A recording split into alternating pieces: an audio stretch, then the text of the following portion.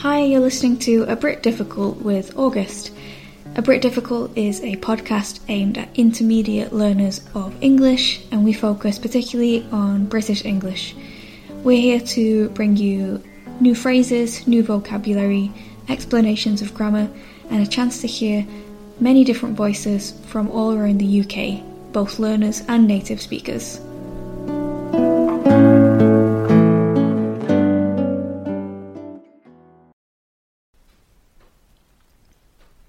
Hi everyone, welcome back to A Brit Difficult. I hope you've been enjoying the podcast so far. I've set up an email address for you to send back any feedback or questions. You can let me know what you'd like to hear on the show going forward. That's at abritdifficult@gmail.com. That's abritdifficult@gmail.com. Feel free to drop me an email with any feedback or any questions, and I'd be happy to answer those for you. Today we're going to look at something slightly different. It's going to be a bit of a fun episode. We're going to talk about some British slang. So, when we're learning English, often we're learning from books, in classrooms. Many of you who are learning English in another country are probably being made to learn English in school, at college, university, whatever it might be. And in these places, we don't get to hear informal and slang words or expressions. Now, in the UK, these types of expressions are quite different than they are in places like the United States, Australia, New Zealand, South Africa, Canada, and many other English-speaking countries. What you might hear here is quite different to what you might hear in another country. So I wanted to just go through a few examples. I can't give you all of the slang, but I will try to give you a few examples of things that you might hear in the UK quite regularly. And if you do hear anything whilst watching TV, watching YouTube, looking at social media from people from the UK, let me know and I'll try to explain it in an episode. What I will say is that we do take a lot of inspiration from media from the United States, whether that's music, film, TV. So we do pick up some of the habits and sayings and phrases from the United States too. So some people will use this in the social media or even in the daily speaking lives, but it depends on the person. Some people will use it and some people won't.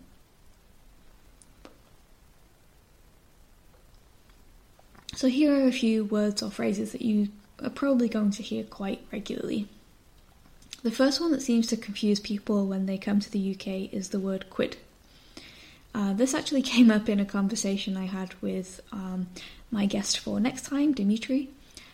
He mentioned that this word really confused him at first. This word means pound. So the currency in the UK is the pound, and most people will refer to that as quid. So instead of saying this costs £6, we would say this costs 6 quid. And just be careful with that. We don't use that in the plural. It's quid, not quids. It's a very strange word, but you will hear it all of the time. And talking about money, we do have some special words for certain amounts of money, particularly £5 and £10. We refer to these as fivers and tenors.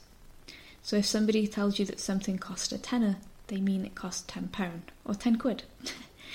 So listen out for those words as well. We have a lot of interesting adjectives in the UK, which you may or may not have heard before. For example, if I want to say that I am extremely tired, I can say that I am knackered. This word is quite difficult when you see it written down because it actually is written with a K. It's written K-N-A-C-K-E-R-E-D. This word has quite a dark history.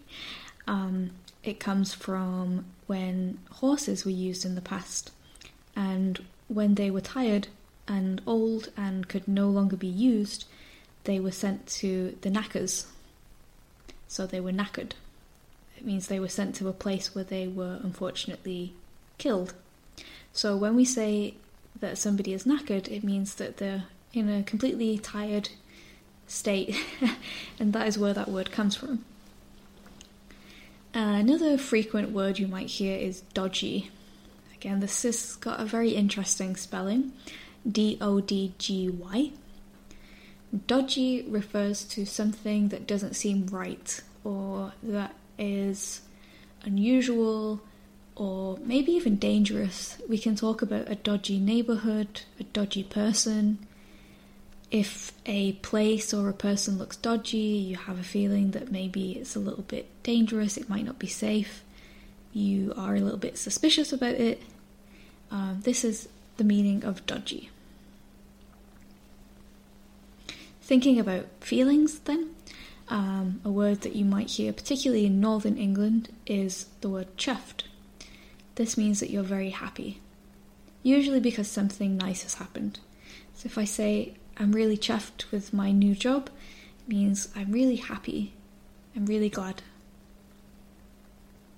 However, if something really bad happens, you might feel gutted. So, guts are referring to your stomach. It's what's inside of your stomach. And when we talk about gutting something, or gutting an animal usually, we're taking out all of the insides. And I would suspect that this word comes from the idea of feeling empty and having everything taken from you, from your insides. It's quite a dark image as well. But to be gutted means to be very sad, very disappointed, very upset. So, gutted. A word that you have probably heard is fancy. This has two meanings in the UK. There's quite a popular song called Fancy by a K-pop girl group that uses one meaning of this word, which is to like somebody romantically. So you can say that you fancy a boy, fancy a girl, that you are interested in them, you want to be their boyfriend, their girlfriend, whatever it might be. So you can say that you fancy somebody. However, fancy also refers to something that's high class. So if something is fancy or something looks fancy, it's similar to the word posh. It means that something is, it's high class or looks expensive or looks like it's been very well made or looks like it cost a lot of money or something like that. That can be fancy as well. One word that you might come across which might sound a little bit funny is wonky. Wonky refers to something that's not straight. So if you think about a line that we might draw, it should be straight like a ruler. If it's a little bit off, if it's a little bit curly, a little bit wavy, we can say that it's wonky. If I'm trying to put up a picture on the wall and I don't put it in the right place, and it's maybe higher up the wall on one side and lower on the other, that's also wonky. It's something that's not straight.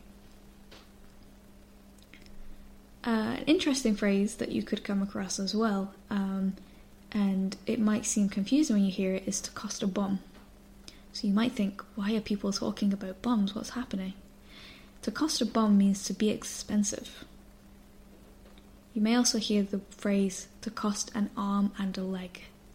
They both mean that something is very expensive. So to cost a bomb or to cost an arm and a leg. In both cases, the meaning is something is extremely, extremely expensive.